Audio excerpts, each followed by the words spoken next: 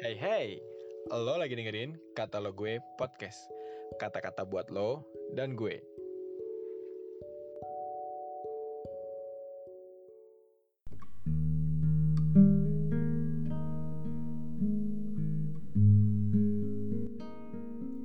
Shalom teman-teman. Renungan kita hari ini, hari Jumat tanggal 4 Maret 2022, tentang senantiasa berdoa untuk jemaat. Diambil dari 2 Tesalonika 1 ayat 10-12. Aku bacain ya.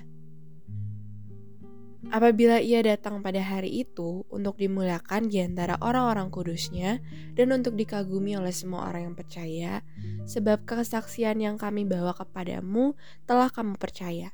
Karena itu kami senantiasa berdoa juga untuk kamu, supaya Allah kita menganggap kamu layak bagi panggilannya, dan dengan kekuatannya menyempurnakan kehendakmu untuk berbuat baik dan menyempurnakan segala pekerjaan imanmu. Sehingga nama Yesus Tuhan kita dimuliakan di dalam kamu, dan kamu di dalam Dia, menurut kasih karunia Allah kita dan Tuhan Yesus Kristus. Di Efesus 4 ayat 11, dan Dialah yang memberikan baik rasul-rasul maupun nabi-nabi, baik pemerintah-pemerintah Injil maupun gembala-gembala dan pengajar-pengajar. Teman-teman, Alkitab menyebutkan bahwa untuk memperlengkapi tubuh Kristus, Allah mengangkat para rasul, nabi, penginjil, dan pengajar. Mereka adalah para pelayan Tuhan dengan karunia, peran, dan tugas yang berbeda.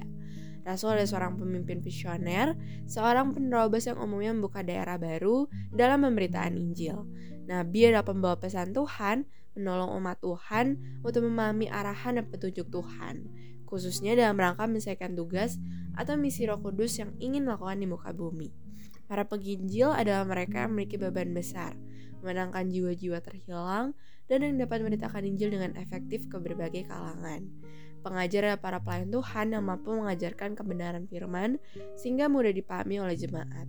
Sedangkan gembala, mereka adalah para pelayan Tuhan yang senang untuk berada di tengah-tengah orang yang dilayani. Mereka senang mendoakan jemaat sesuai dengan kebutuhan spesifik dari orang-orang tersebut. Oleh karena itu, seorang gembala akan sangat mengenali jemaat, di mana mereka tinggal, siapa orang tuanya, bagaimana perilakunya, karakternya, dan sebagainya. Gereja tertentu bahkan memiliki pendeta yang khusus untuk memperhatikan jemaat, diberi jabatan sebagai pendeta gembala yang dalam tugas sehari-hari lebih banyak untuk mengurusi jemaat, melakukan kunjungan, mendoakan mereka yang sakit, hingga menguburkan jemaat yang meninggal. Lalu, bagaimana dengan kita yang masih sekolah atau bekerja? Apakah kita tidak bisa menjadi gembala? Tentu saja bisa, karena kita semua memiliki beban untuk melihat orang bertumbuh dalam Tuhan. Kita bisa mulai dengan berdoa untuk orang yang ingin kita layani, hingga akhirnya kita bisa memuridkan mereka. Jadi, menjadi seorang pemurid atau pemimpin kelompok PA adalah langkah awal kita untuk menjadi gembala kecil dalam komunitas yang terbatas. Jadi, kita nggak harus menjadi pekerja full time untuk melayani dalam komunitas kecil. Dimulai dengan pemimpin kelompok PA. Kita bisa muridkan 2 atau 3 orang, mendoakan mereka, mendengar keluhan, kunjungan, melatih mereka membaca Alkitab, dan sebagainya. Selamat melanjutkan aktivitas, and God bless you.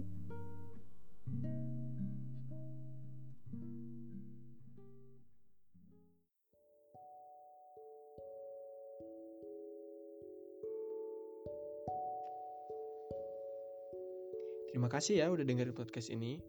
Jangan lupa di follow dan juga di share ke teman-teman yang lain ya.